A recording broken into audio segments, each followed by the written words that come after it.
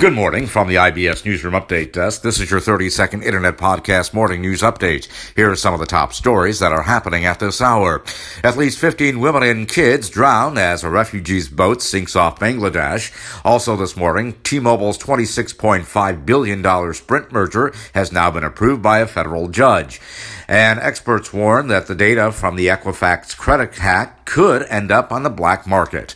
That is your 30-second Internet Podcast Morning News Update for now. We'll be back with more podcast news updates throughout the day. Until then, from the IBS Newsroom Update Desk in downtown Chicago, I'm Nicholas Anastas, wishing you a very good morning.